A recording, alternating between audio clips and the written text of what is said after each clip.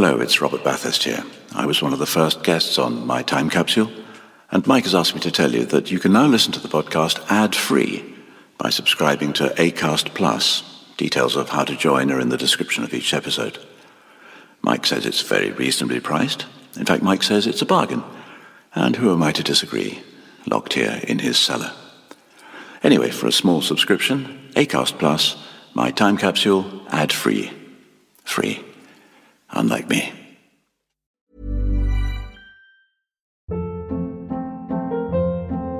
Hold up. What was that? Boring. No flavor. That was as bad as those leftovers you ate all week. Keke Palmer here. And it's time to say hello to something fresh and guilt-free. Hello Fresh. Jazz up dinner with pecan-crusted chicken or garlic butter shrimp scampi. Now that's music to my mouth. Hello Fresh. Let's get this dinner party started. Discover all the delicious possibilities at HelloFresh.com.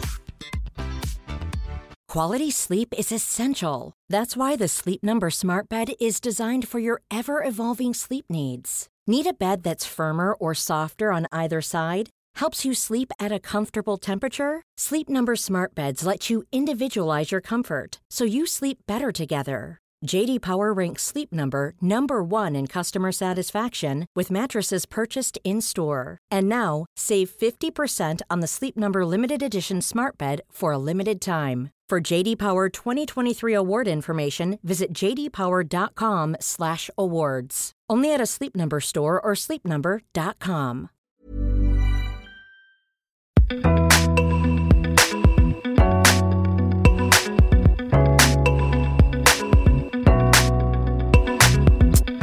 Hello, and welcome to My Time Capsule.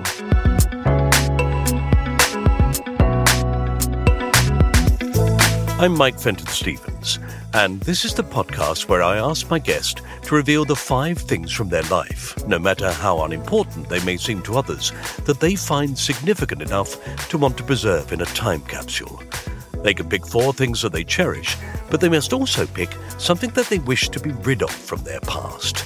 Something embarrassing or unjust that they are happy to bury in the ground and never have to think about again. My guest this week is the journalist, author and political party founder, Catherine Mayer.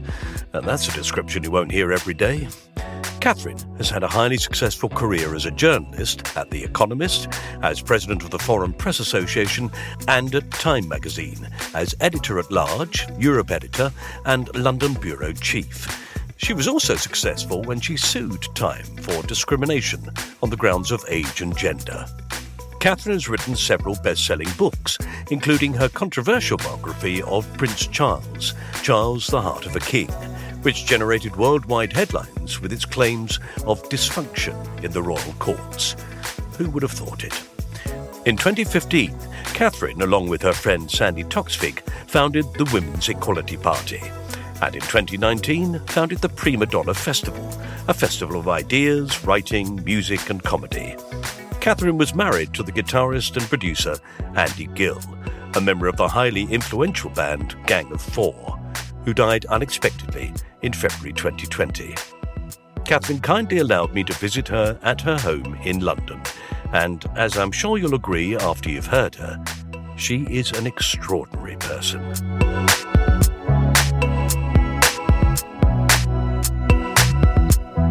Do you know, you go through life just assuming that the person you're with knows everything. But social media makes it weirder because sometimes, like with Andy and me, we'd do something where one or the other of us would tweet like, I'm doing this, and the other one would go, really? Or, oh, is that where you are? Yeah, I thought you popped out to the shops. Yeah. I did that with Andy once. I turned on the radio and Andy was on, I think it was Six Music, and I actually did think he was in the supermarket. How did you meet Andy? At the Page 46 party. So the Page 46 party was in the analogue days of the A to Z. You would be invited if you lived on the page of the A to Z in question. And I did not live on Page 46, but I was invited by my sister And I went there, and he also did not live on page 46, but he had been invited by a friend. And I saw him across a crowded room wearing white jodhpurs, a frock coat, with a large bowl of trifle under his arm, which he was scooping out with his hand because he hadn't been able to find a spoon. And I laughed at him, and then I continued to laugh at him for the next nearly 30 years. Yeah, well, it's a good way to start, I always think, if you laugh at someone.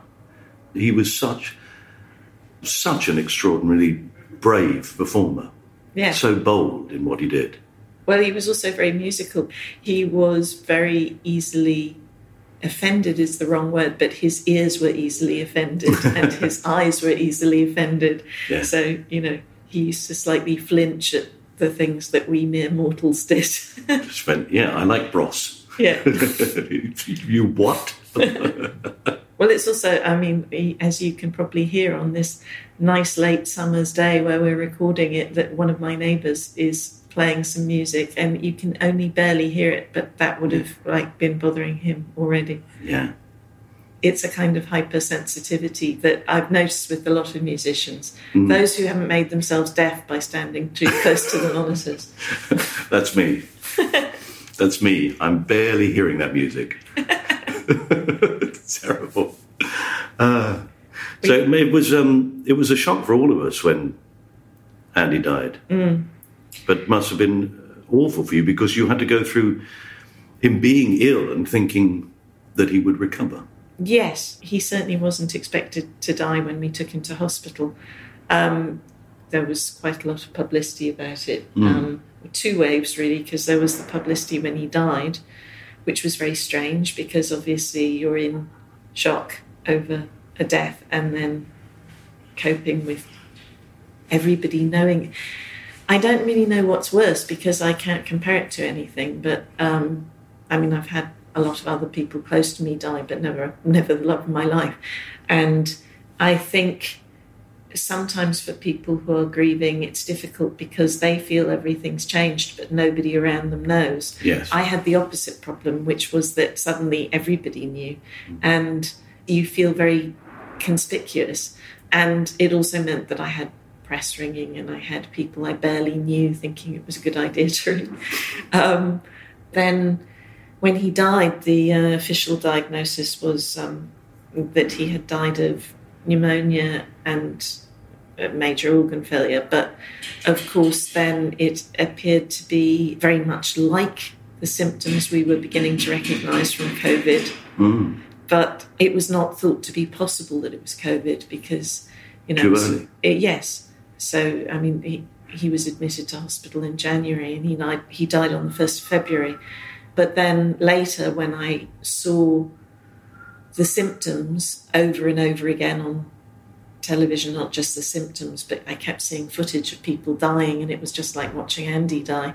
And I then heard about a French patient who had been admitted to hospital in France in December and whose tissues were then retested by the hospital as part of a kind of review, and they had detected the virus in his tissues from back in December. And so at that moment I wrote to Andy's specialist and asked if it could be, I thought I might be asking a crazy question, but did he think that Andy may have died of COVID?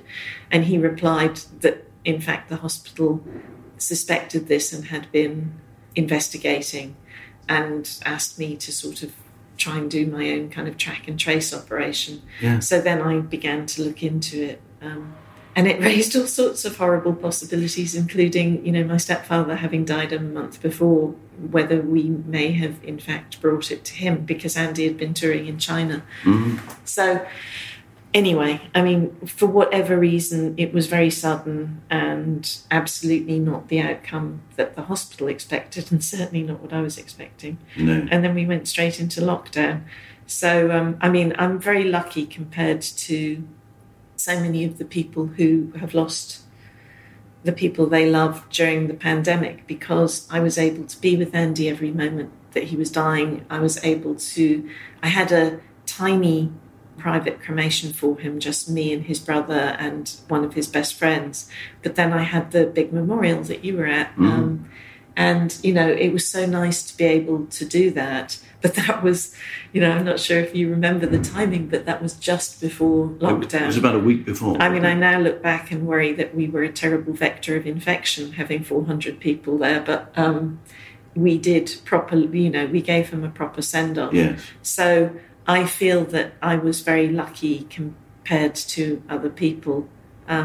And then we went into lockdown, and of course my mother, who is 86, was living on her own for the first time ever. And my sisters and I decided that for various reasons I was the obvious person to look after her while she was shielding, though she never quite believed us that she was supposed to shield. And then my mother and I have ended up writing a book together. So it's called Good Grief.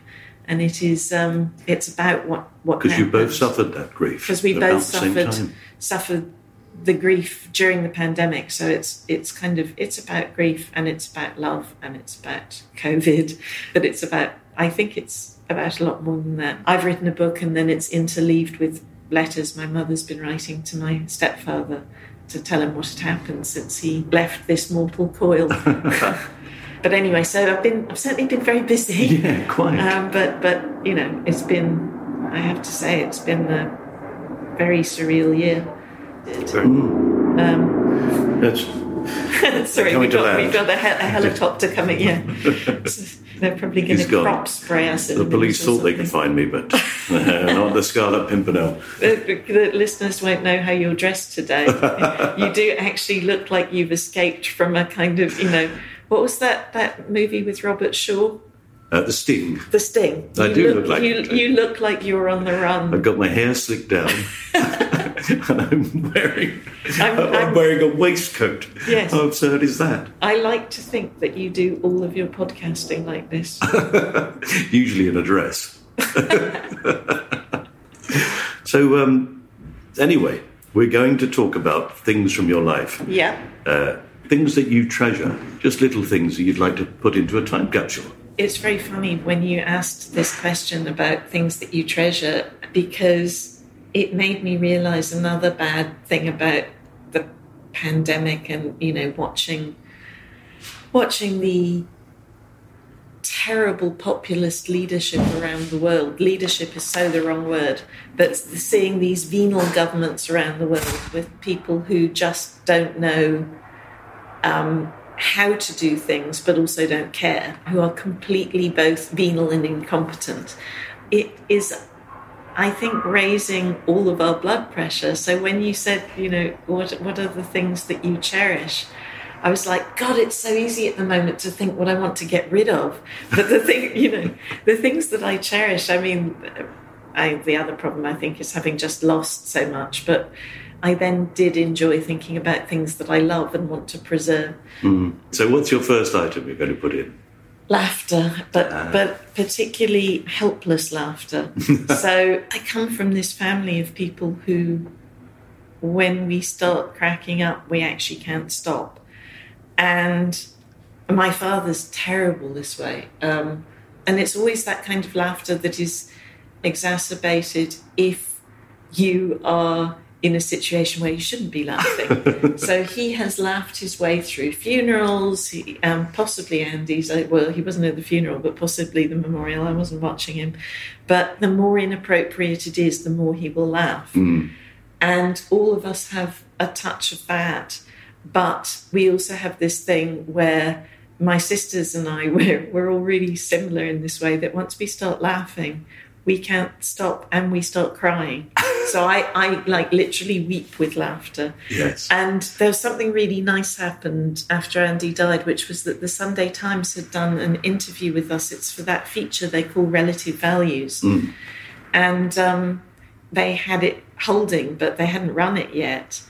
And I didn't know, because they interview separately, so I had no idea what he'd said about me. And so they ran this really lovely interview with him about me. Wow. So it's like hearing from him beyond the grave. But after that, the very nice journalist called Helen Cullen, who had done the interview, sent me the full recording of it. So I then heard it. And there was a lot more that didn't make the cut because she spoke to him for about an hour. She asked what he valued about me. And one of the first ones he said is that when we were both young things, that I used to laugh so hard that I'd fall over. And to be honest, like, we always made each other laugh all the time, but the laughing so hard that you fall over, that you can't breathe, that in my case, it's like a lovely woman called Michelle, who I used to work with at Time magazine. She and I used to get hopelessly hysterical because we'd have really late night closes of the magazine. So you're like in the middle of the night trying to get everything to work. And we would get so hysterical. And she calls it, instead of ugly crying, it's ugly laughing. It's like there's like tears and snot and like rolling around on the floor. She and I, my God, the stuff we used to laugh at. And the point about the things that make you laugh is they're not funny to anybody else. No, when you relate them back. Yeah. A lot of the stuff around death is very funny. But I had the worst one. I rang the funeral director to pay for Andy's cremation. And when they were taking my credit card details, they asked for the expiry date. And I started laughing and then trying to hide that I was laughing, and he thought I was crying, and that made me laugh a lot more. So that kind of laughter, even in something as horrible and as bleak as that, it's like it makes your ribs hurt, but it makes the rest of you feel better. Yes, it really does work, doesn't it? I can remember those moments in my life where it's happened really clearly. I remember once in my parents-in-law's house, a man coming back from the pub and trying to tell us a joke and not being able to remember it. But somebody trying to tell a joke badly is always much funnier than somebody Really, telling a really joke funny. I mean, I'm afraid it makes me laugh when people make mistakes. That tends to... I mean, you with acting, it must be... I could never do it without corpsing all the way through. Yes. It is difficult. They're the moments. It's the moment when you're being most serious and then something awful happens. I once finished a play with the entire cast not able to say the last lines. And we laughed for about 3 or 4 minutes and then they brought the curtain down. And that was not a comedy. That was not a comedy, no. We'd been rehearsing a play and somebody said, "Very good, everyone. We'll do it just once more." And we were all supposed to go, "Oh, no." He said, "Tomorrow." And he never said tomorrow because he said, "We're going to do it once more." And we went, "No." And one of the people went, "Oh, fuck off." And we were gone. We just stood there crying with laughter. People must have thought it was the strangest play in the world. I'm afraid I've now thought of another not funny one that's hilarious to me, which is... Let's swap not funny stories. Yes. My very, very good friend Nikki, who I was at university with, when we were sharing a flat back in our very wild youth, we had been to a party and we came home very late, and with that kind of hunger that is only induced after a certain kind of party at a certain time of night. And we walked into our flat and I turned around and she was sort of basically eating peanut butter straight out of the jar. And she's like me, so both of us have strange sort of semi-American accents. And I turned around to her and she went, "This peanut butter sure tastes good." And I literally was completely helpless with laughter for about 3 hours for just that one sentence. And now, I mean, for years later, I just occasionally say that to her for no good reason. Yes, and it sets you off. Yeah, it sets both of us off. That's your private joke, though. Yeah. It's brilliant, isn't it? It was private, but I've just told you. Oh, okay. And everybody else. I exchanged postcards with a friend of mine for years, and all we ever wrote on it was, "Having a wonderful time, love Ethel," which was a card we'd seen in somebody's kitchen once, and it made us laugh inordinately. That's the title of your next podcast. The Bad Jokes Podcast. Having a wonderful time, love Ethel. It may be on my tombstone. All right, well, we're going to put helpless hysteria. Yeah. That goes into the time capsule, so that's number 1. Yeah. So what's next? Diving. Diving? Yeah. What, in the sea? Yeah. Oh, yes. right. not high diving. I'm No. talking sub-aqua. I've been thinking about diving a lot recently because, again, one of my trains of thought after Andy died was like everything about being with him was so great. And I was trying to think, did I give up anything? But the only thing I could really come up with that I gave up was cold water diving. Because when we got together, I was a member of a British Sub-Aqua Club, and we used to train all year round, but we used to also dive from April to November in British waters. Oh, my God. And we used to do... BSAC diving is much sort of more technical than a lot of the stuff that people do in blue water, because you tend to dive in lower visibilities and to greater depths here, and often in colder water and stronger currents and all of those things. And the thing that I really love to do is dive wrecks, shipwrecks, as opposed to other kinds of wrecks. I'm not quite sure what that was. That was a very helpful clarification. So I have decided, whenever COVID permits, to dive Scapa Flow, which I've just always wanted to do. Which I suppose is full of wrecks, isn't it? Well, there were over 70 wrecks because the German Imperial fleet was scuttled there by the Germans, who didn't want to give the ships back. You know, I mean, when they were captured, they didn't want to hand them in.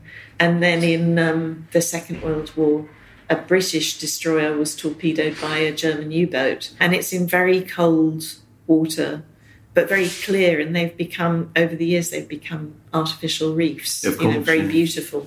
So I just always wanted to do that. But diving, it's not just about seeing the unearthly beauty of underwater landscapes, but for me, it's really a weird one. There's something addictive about the sensation of diving, about if you do it well, you know, if you're in control of your buoyancy, you're weightless, and have you ever had those dreams where you fly? Yes. And where you're sort of skimming things really effortlessly? Slowly.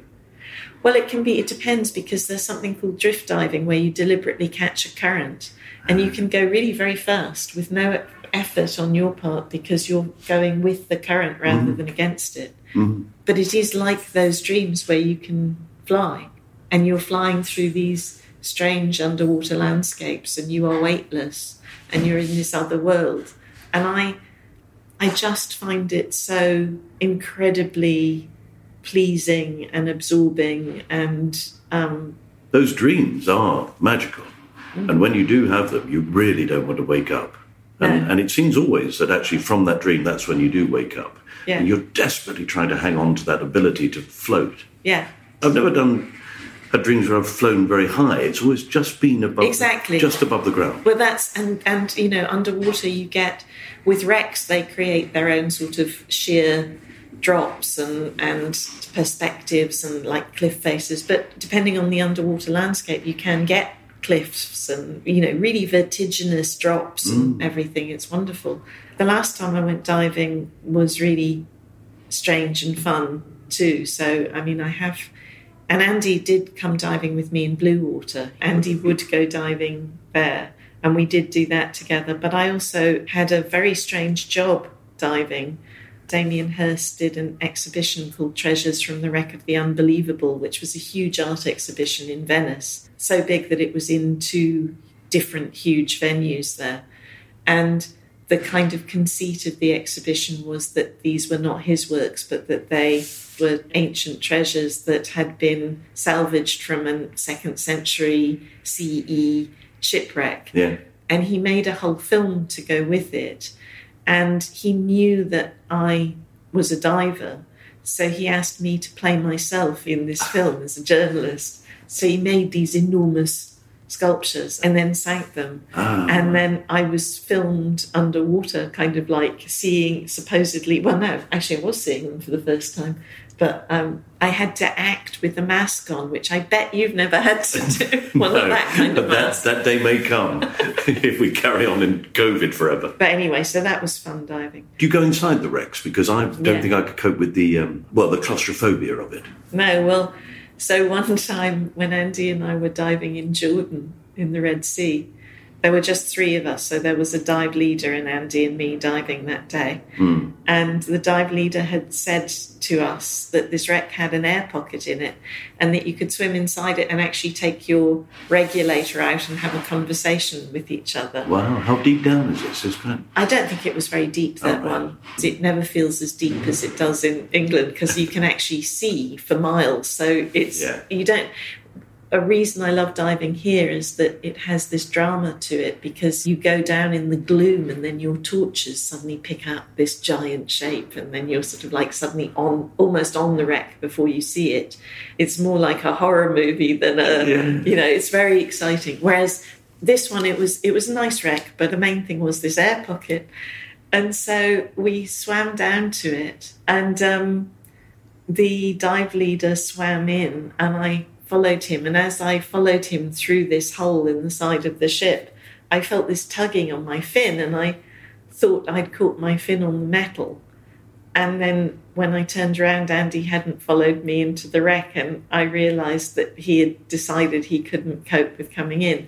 So I went up into the air pocket, and I said to the dive leader, look, he stayed outside, I need to go out and find him. So I swam out and he disappeared. Oh no. So I kicked into the sort of search and rescue thing you do where you describe larger and larger concentric circles. Yeah. And I was like looking everywhere, I thought. You can only really see in front, can't you? Well, that's the problem, is then at some point I looked up and he was just hanging above me in the water laughing at me. Bastard. Diving, it's like those dreams. And the other thing it's like is the other thing that I'm addicted to, which is writing. There's nothing else that I do that I lose myself so totally in. Right. Like in diving, I said, you feel weightless, you feel like you can fly, but you're somehow also part of the world in a way that you aren't as like a poor human in the air. Somehow you become a creature of the sea, if you like. And writing, you submerge too. And I mean, sometimes I end up with like terrible back or something because I have no concept of my physical being when I'm writing. And time passing. Or time passing, or hunger, or any of those things. I actually end up setting alarms for myself these days because I just completely lose myself. Yes. Is that because you're letting your mind wander, as it were, as you write? That doesn't sound like a really good thing to have on the dust jacket of a book. She let her mind wander. But it is. It's somehow you go into a different level of consciousness. It's about occupying a different part of your consciousness. None of the part of your brain that you're using to drive a car or pay bills or do any of the kind of dull stuff. It's the intuitive and imaginative as well as the logical part of the brain, but in harmony in a way that it's very hard to find at other times. Yes, letting yourself be imaginative, but at the same time, as it were, watching yourself. Yeah. Fascinating. So, right, okay, well, we'll put diving into the time capsule. So next, number 3. OK, we're going to take a short break here for some adverts. We'll be back with Catherine Mayer very shortly. Ever catch yourself eating the same flavorless dinner 3 days in a row? Dreaming of something better? Well, HelloFresh is your guilt-free dream come true, baby. It's me, Keke Palmer. Let's wake up those taste buds with hot, juicy pecan-crusted chicken or garlic butter shrimp scampi. Hello Fresh. Stop dreaming of all the delicious possibilities and dig in at HelloFresh.com. Let's get this dinner party started. A lot can happen in 3 years, like a chatbot may be your new best friend. But what won't change? Needing health insurance. United Healthcare Tri-Term Medical Plans, underwritten by Golden Rule Insurance Company, offer flexible, budget-friendly coverage that lasts nearly 3 years in some states. Learn more at uh1.com. Quality sleep is essential. That's why the Sleep Number Smart Bed is designed for your ever-evolving sleep needs. Need a bed that's firmer or softer on either side? Helps you sleep at a comfortable temperature? Sleep Number Smart Beds let you individualize your comfort so you sleep better together. JD Power ranks Sleep Number number 1 in customer satisfaction with mattresses purchased in-store. And now, save 50% on the Sleep Number Limited Edition Smart Bed for a limited time. For JD Power 2023 award information, visit jdpower.com/awards. Only at a Sleep Number store or sleepnumber.com.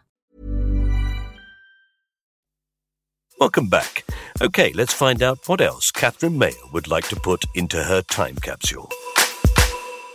Number 3 is one of my sort of co-creations and passions. It's the Women's Equality Party. But I thought I'd choose a highlight from the Women's Equality Party's history. Yes. I suppose I should explain, because unbelievable though this is, there are a few people out there who don't know about the Women's Equality Party, so I should explain what it is. Yes, including women. Including women, yes. There are certainly a lot of women who don't know equality, which is why we founded it. So back in 2015, you were seeing the rise of the populist far right. You were seeing the political mainstream becoming weaker and weaker. And as the political mainstream became weaker, they began to copy those old parties, the things that they thought were vote winners. So one of the reasons, for example, that we have Brexit now is because they, instead of pushing back against the idea of Brexit, they kept trying to appease the idea, and they kept trying to win over Brexit voters by sounding more Brexity than other parties. Yes. So basically UKIP, at its height, because of the electoral system here, it's only ever directly won one seat in Parliament, but it had this tremendously unfortunate impact on British politics because the political mainstream appeased and copied. So I was watching that happening and I was thinking about that mechanism, and I was wondering, because I was getting very impatient, having grown up and spent my whole life expecting equality to arrive for women. I grew up during second wave feminism, and we believed it was just there on the horizon. So I suddenly started wondering if we could show that feminism was a bit of a vote winner, whether the old political parties would start copying us. Yes. So the idea was, could we create change faster by not only trying to win seats directly, but trying to make the other parties, the old parties, better? And I had this conversation with a very good friend of mine, it's always so impossible to describe Sandy Toksvig, my very beloved friend Sandy Toksvig, who is obviously, I think she's kind of qualifies for national treasure status now, doesn't she? Yes, she does. But she is a writer, broadcaster, polymath and she cooks really well. And she's ridiculously nice. And she knits strange little animals. I have knitted animals downstairs that she's knitted for me. Oh, and she can fix anything. Really? Yeah, she's really handy around the house. Anyway, she and I were having this conversation over and over about how impatient we were feeling because we were seeing, instead of rights for women advancing with speed, we were actually in some cases seeing things rolling back or stagnating. Yes. And so we started having this conversation about that. And then she and I were both on the founding committee of a festival called the WOW Festival, Women of the World, at the South Bank Centre. And one WOW, I went to an event which was with some women from different parties having a discussion on the stage, and they were all getting on really well. And I was just watching them getting on very collegiately. And so when the microphone was passed around, I said, how about we actually recognise the common ground around this thing that supposedly all of your parties subscribe to, this idea that equality isn't just a matter of social justice, but is actually something that is economically and socially beneficial and long overdue. And how about I found a Women's Equality Party? If anybody wants to discuss this with me, I'll be in the bar, which was potentially and probably in reality one of the most expensive things I ever said, because this was in the theatre with many hundreds of people in it. And quite a lot of people did come to the bar, and social media picked up on it. And so by the time I got home, I kind of discovered that I had indeed founded a political party. So I put something on Facebook about it as a joke. And Andy had just gone off touring. And I wrote something like, Andy's only been gone for one night, and already I've only had a sandwich for dinner, and I founded the Women's Equality Party. And then I went to sleep, and by the time I woke up, all these people had joined up underneath my post. Good Lord. Then Sandy rang me, and I started to tell her what had happened. And she went, but darling, that's my idea. And she was planning to do a fantasy parliament. And she said, I was just ringing to offer you the post of Foreign Secretary, darling. So we then ended up doing the other thing we always do, which is we went to drink some beer. And we decided we'd actually see whether it was possible to set up a party. Mm. And of course, it's really hard to set up a party. The idea that you can just do it on social media by going, I'm setting up a party. I mean, they make it as hard to enter politics as they possibly can. It's massively bureaucratic, incredibly hard even just to set up a bank account. But of course, you have to register as a party. You have to jump through all sorts of hoops to do that. Mm. There's all sorts of governance that is supposed to stop corruption. And of course, what it doesn't really do is stop corruption for people who have a lot of money and the desire to be corrupt. But what it does do is it makes it very expensive for startups and small parties. Mm. And then that's within a political system that is absolutely gamed to exclude outsiders. So, of course, as soon as Sandy and I realised what we'd done, it was like, oh, my God, we've ruined our lives. And now we're ruining a load of other people's, like, as all these people had started volunteering and working through the night, and everyone was just getting exhausted. But by then we were too deep in to escape. So the WOW Festival was in March, and by July we'd managed to register for a party, and by October we unveiled our first big set of policies. Mm. And in May the following year, so 2016, we ran in our first elections, and we got more than 350,000 votes in our first election. The great thing was we took our policies. This is one of my ideas that I was quite proud of.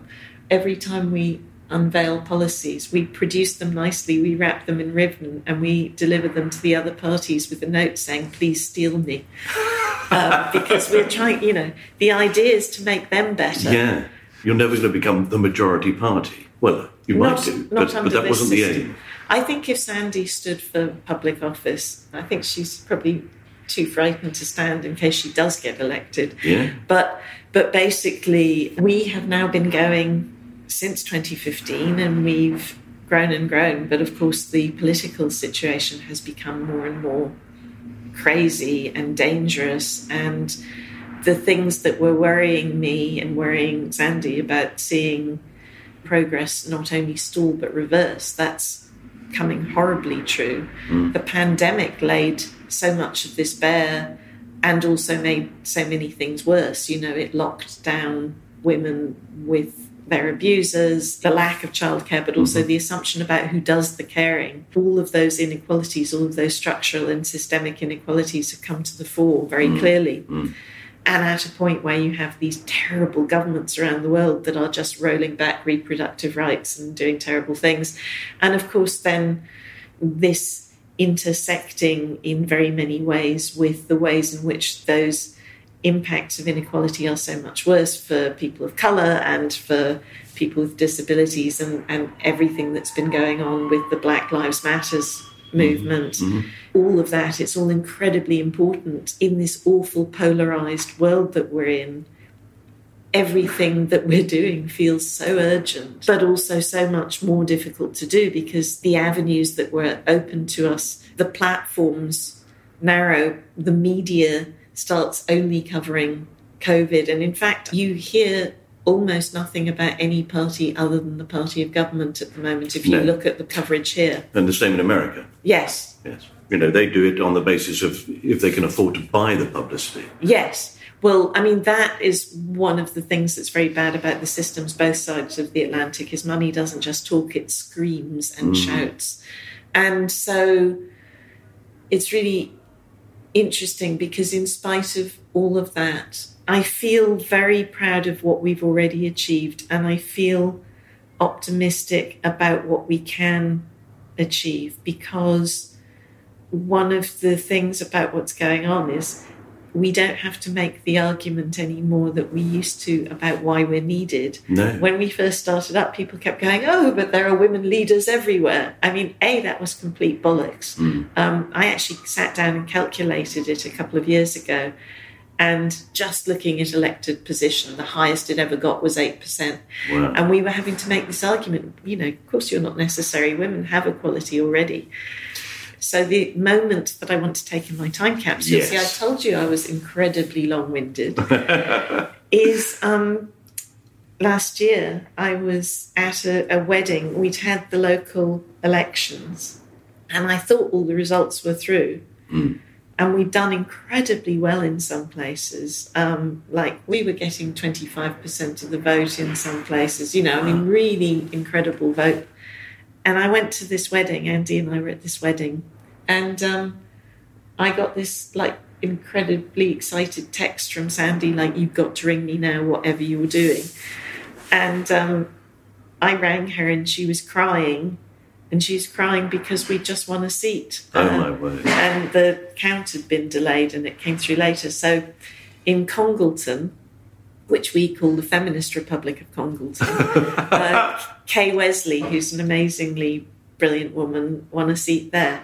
But it came through at the wedding. So I felt quite guilty as well because, I was saying about laughing till you cry. Yeah. In this case, I just cried till I cried. And I was kind of sobbing at this wedding where people were kind of sobbing because it was a beautiful wedding. And I was sobbing because we just won a seat. And then during the speeches, somebody got the microphone and gave a speech about us having just won a seat, which was very lovely. But it was just a really lovely... It's an extraordinary thing, though, isn't it, to go from announcing in 2015, saying, well, I'm going to start a party, and 4 years later to win your first council seat. Well, and also the people... So the other thing that really gives me optimism is our party has become a hunting ground for other parties trying to steal from us, not just policies, but great candidates. Right. Because other parties are very impenetrable and it's quite hard to become a candidate in their systems. Mm-hmm. But it's particularly hard for women because all the same reasons that keep women out of politics and are barriers for women in other respects, the expectation that they will do more caring, that time poorer than men and usually literally poorer than often literally poorer. Indeed, often in jobs where it's harder to take time off, all of that. So we've been doing all sorts of things to support women into candidacies, including providing childcare and other kinds of bursaries to help candidates. And what's happened is that we've brought all of these women in who would never have got involved in politics before. We've had two leaders of the party. There's a woman called Sophie Walker, who was the first leader, who had never done politics before, just sort of evolved into this amazing, fully fledged politician. She's been succeeded by Mandu Reid, who is the first ever person of colour and the first ever woman of colour to lead a political party in this country. Wow. And I mean, it's kind of ridiculous that it's taken... It's absurd, yeah. ...to her. But that, again, is about the barriers to doing politics. But she is so brilliant. But, I mean, a lot of the parties do try to get women in.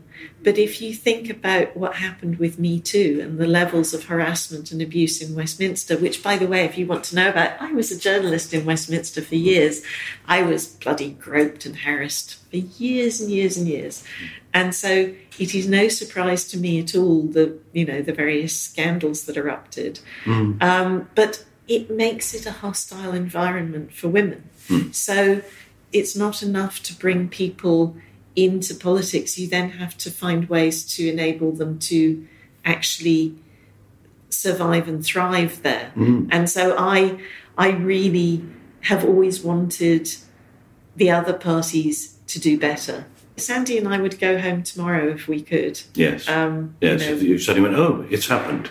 That's good. Yeah. We also did something very direct. We're political party, but we're also activists. So we decided at the last election that we would do something about it. So we got these amazing women, all of whom were survivors of assault or abuse, to run as candidates, and they ran against people who were facing allegations of assault or abuse. Wow. And not one of those MPs is now sitting in Parliament.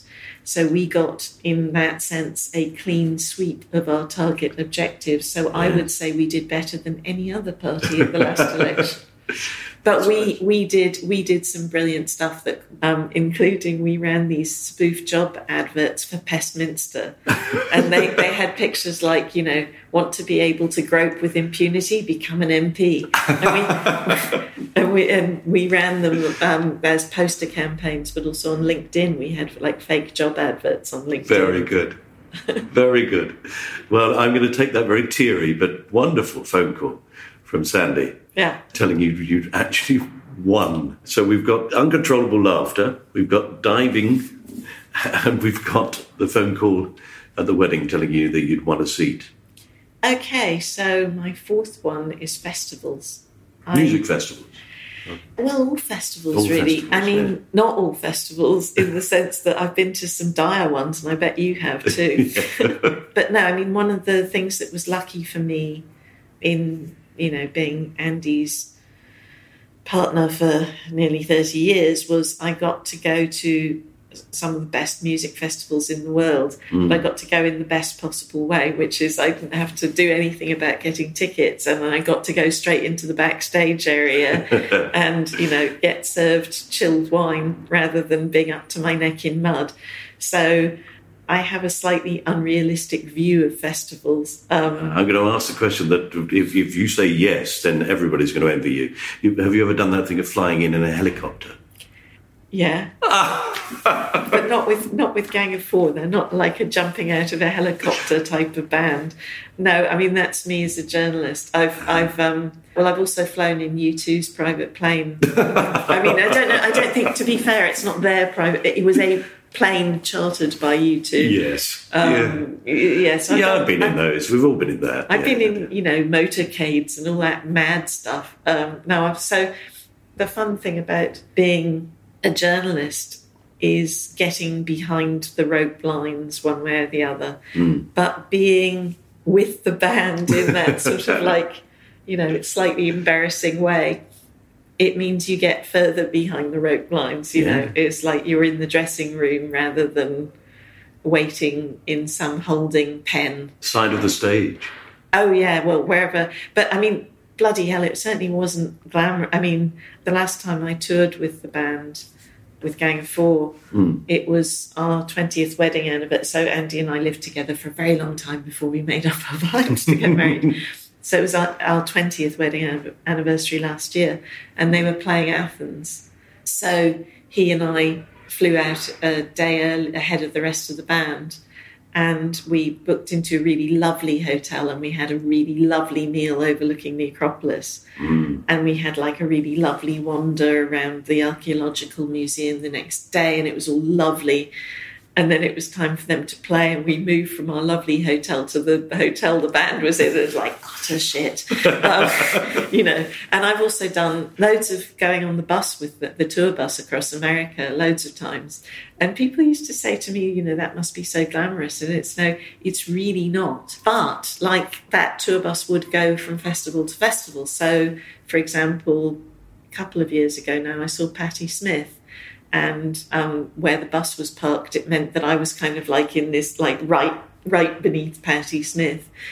One of the great festivals was one called Fuji Rocks.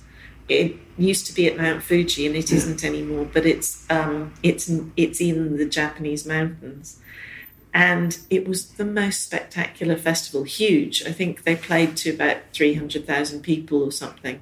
But, unlike one of those British ones where they are very muddy and the food is really bad and overpriced and all of that, this was beautifully organised, and you could buy like the most fantastic sushi for almost no money. And, but all the tents were like perfectly arranged, and it was like beautifully sanitary.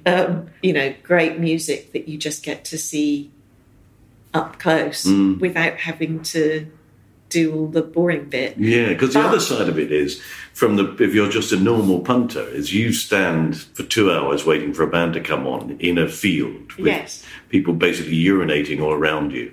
But people urinate. I mean, I have to say, being backstage is no protection against that. I was once in one where somebody didn't realise that there were sort of gaps in the barriers, and I was in the backstage area, but I was standing up against a fence, and there was a gap in the barrier, and some twat stuck his knob through and peed on me.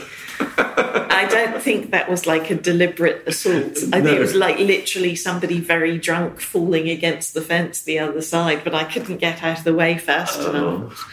There's something about festivals. Now, as an author, I've done tons and tons of literary festivals. But I was getting quite fed up with literary festivals because you go to them and, I'd be on the circuit and I'd see the same people again and again and again, and they did look very samey, which, to be fair, I mean, music festivals are also, terrible on the diversity front. They're making a bit more of an effort now, but if you look at the statistics, it can be really bad. So last year, I can't believe it's only last year. This period of time has been so strange. We founded a festival. And when I say we, it's a bit like the Women's Equality Party. You don't want to be standing too close to me when I've got an idea.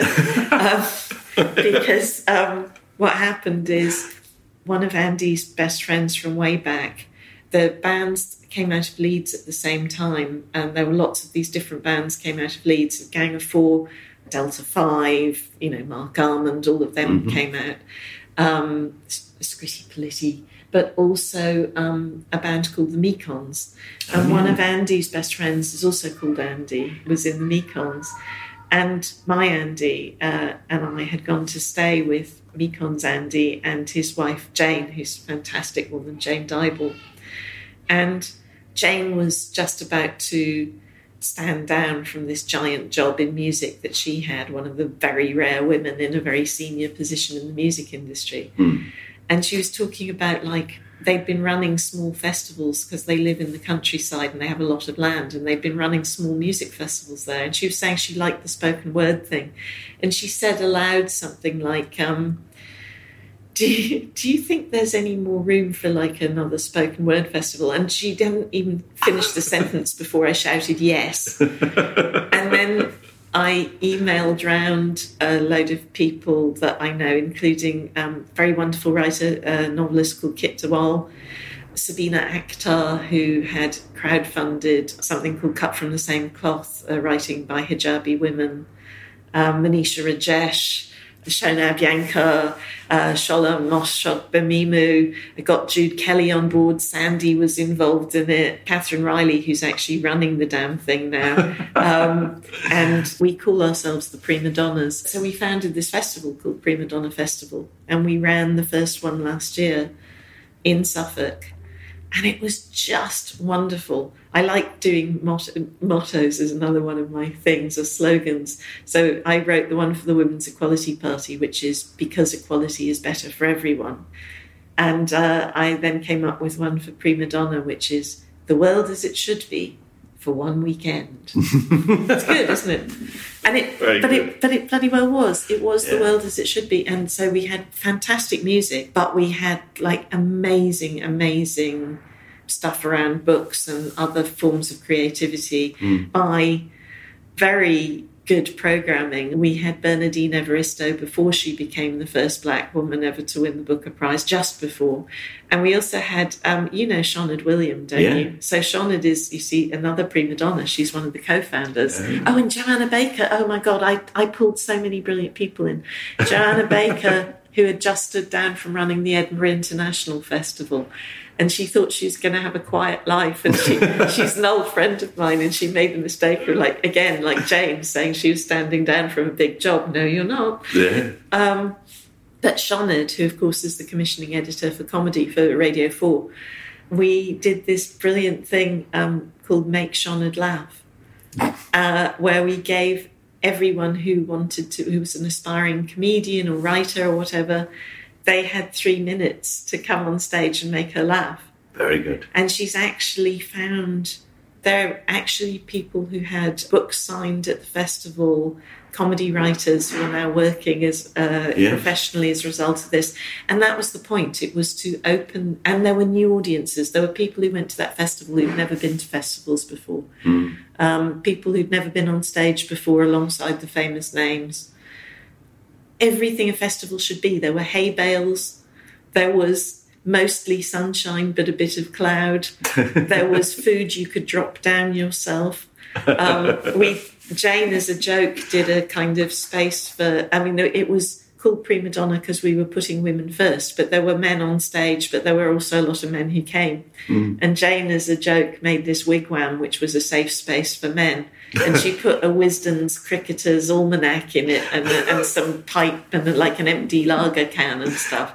Yeah, to make them feel at home. Just in case anybody... It's all right, don't worry. Yeah, but actually the men loved it. And one of our best donations... But why wouldn't they? That's the point. Why wouldn't they?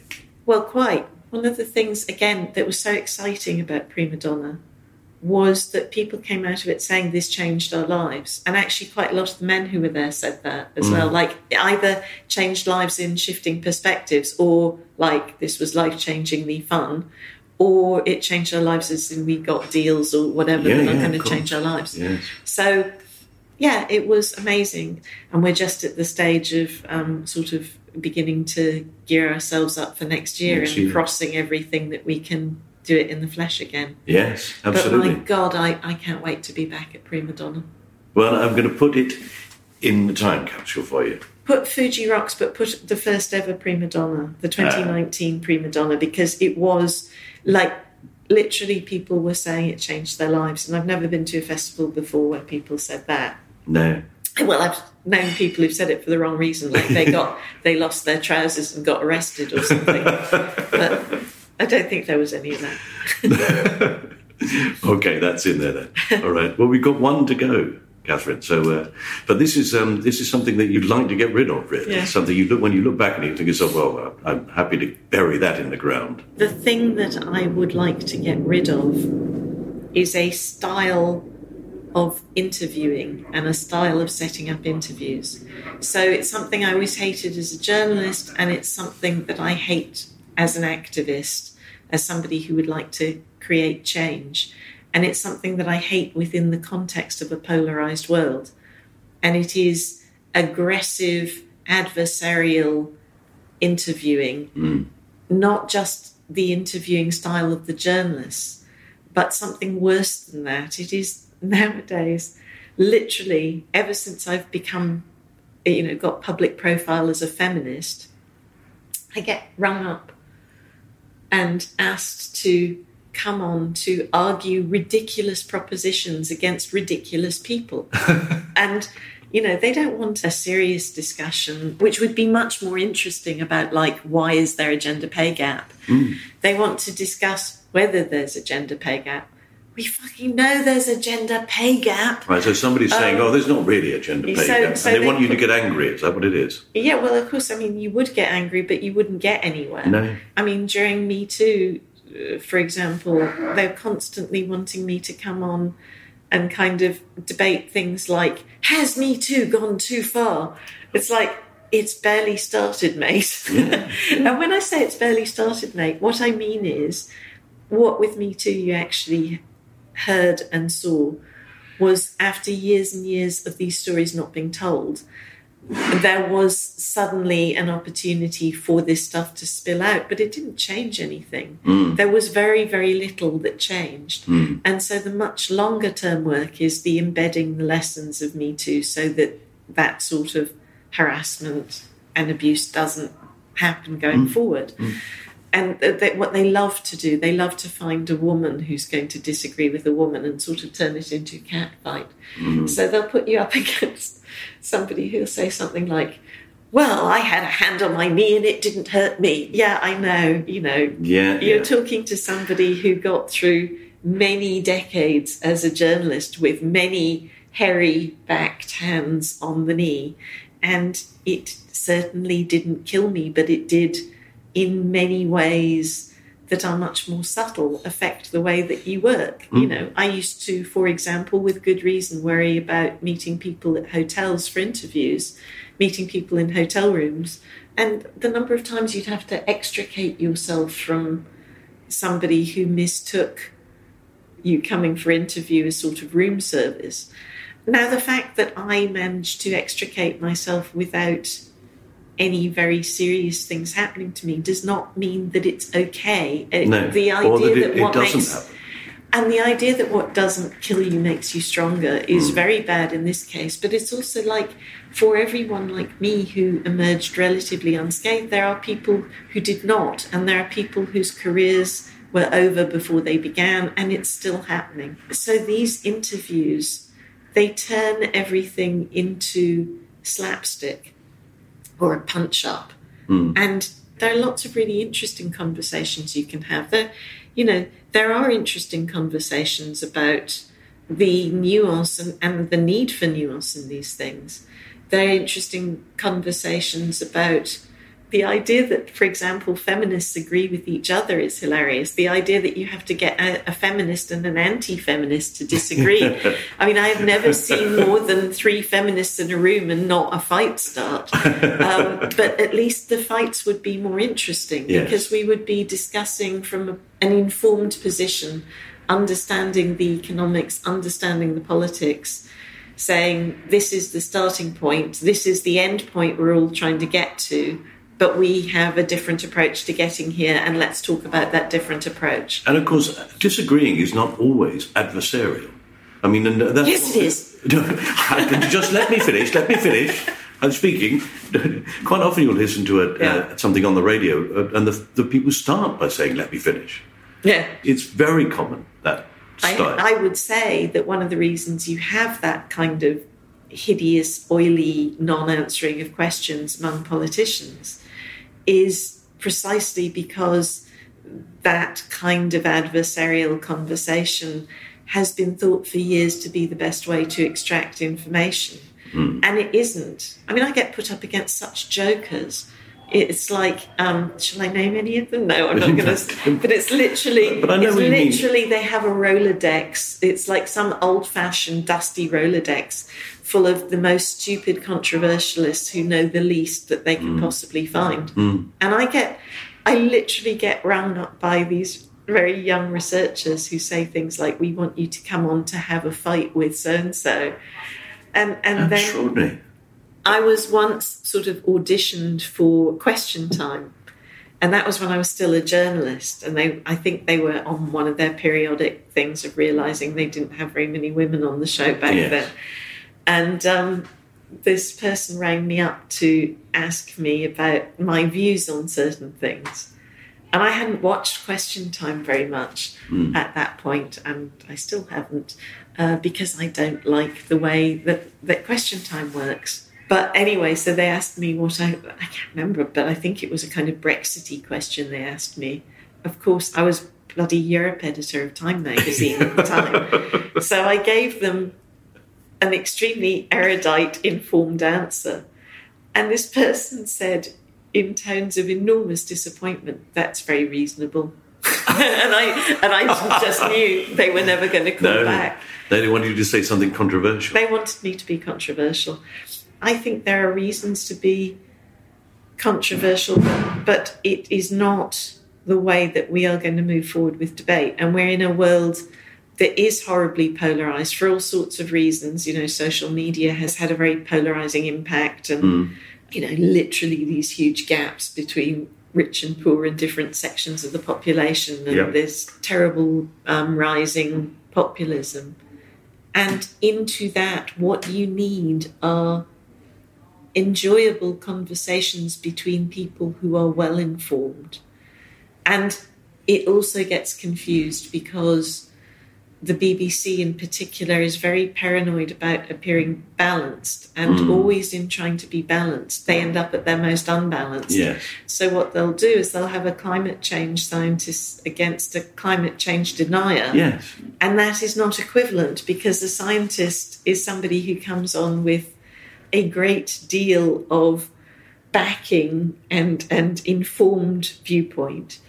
And a climate change denier is generally somebody who just doesn't want it to be doesn't the case. want it to be true, which is pretty much the same that happens with feminism. So basically, I get put up against people who go, no, it's men who are suffering the most at the moment. You know, the worst thing to be is a rich white man.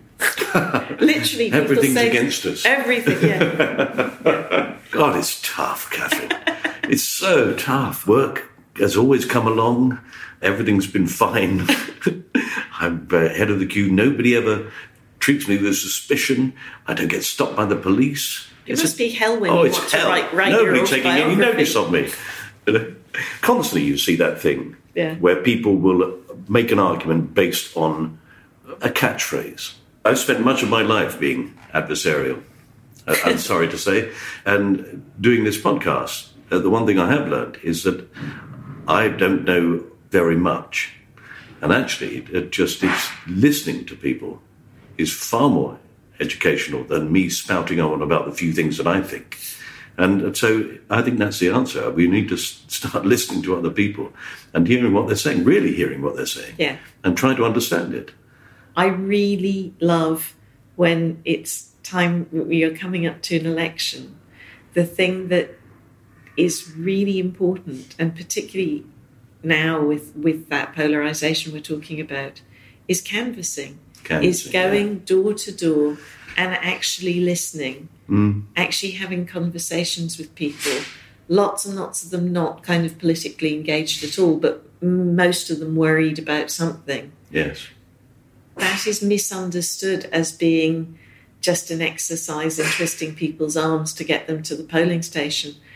I have learned more from canvassing. It is an absolutely eye-opening experience, and it's just I think everyone should do it because we live in this sort of bubbled world. Yes. Particularly now where we're kind of literally in bubbles and lockdown, where we don't hear other perspectives and we don't understand where people are coming from. No. And one of the things that is so lovely, you do meet people who are like hideously abusive and throw things and whatever. But most of the people you meet are really nice. Most of them want good things. Most of them are well-meaning. And that is what the world out there is like. But it's very easy to forget it. Yes. Well, Catherine, thank you very much. It's been lovely to talk to you about the things you want to put into Time Capsule and everything else. You're welcome. You have been listening to My Time Capsule with me, Mike Fenton-Stevens, and my guest, Catherine Mayer. You can subscribe to this podcast on Acast, Spotify, or iTunes, or your own favourite podcast provider, and we'd love it if you would rate us and leave a review. You can follow us on Facebook, Twitter, and Instagram. You just search at MyTCPod, or Mike Fenton-Stevens, that's me, or My Time Capsule. It's easy.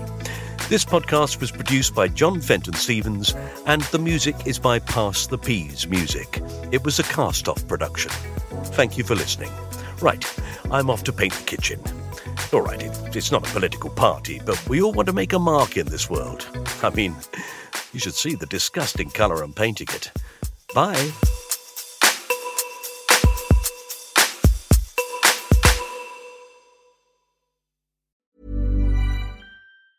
Ever catch yourself eating the same flavorless dinner 3 days in a row?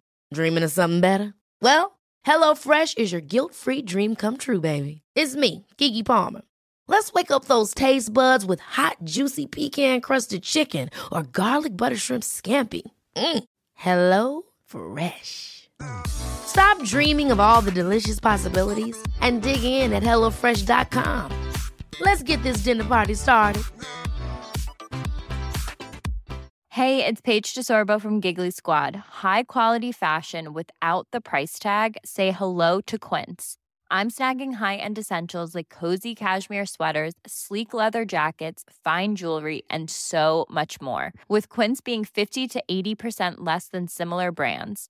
And they partner with factories that prioritize safe, ethical, and responsible manufacturing. I love that. Luxury quality within reach. Go to quince.com/style to get free shipping and 365-day returns on your next order. Quince.com/style.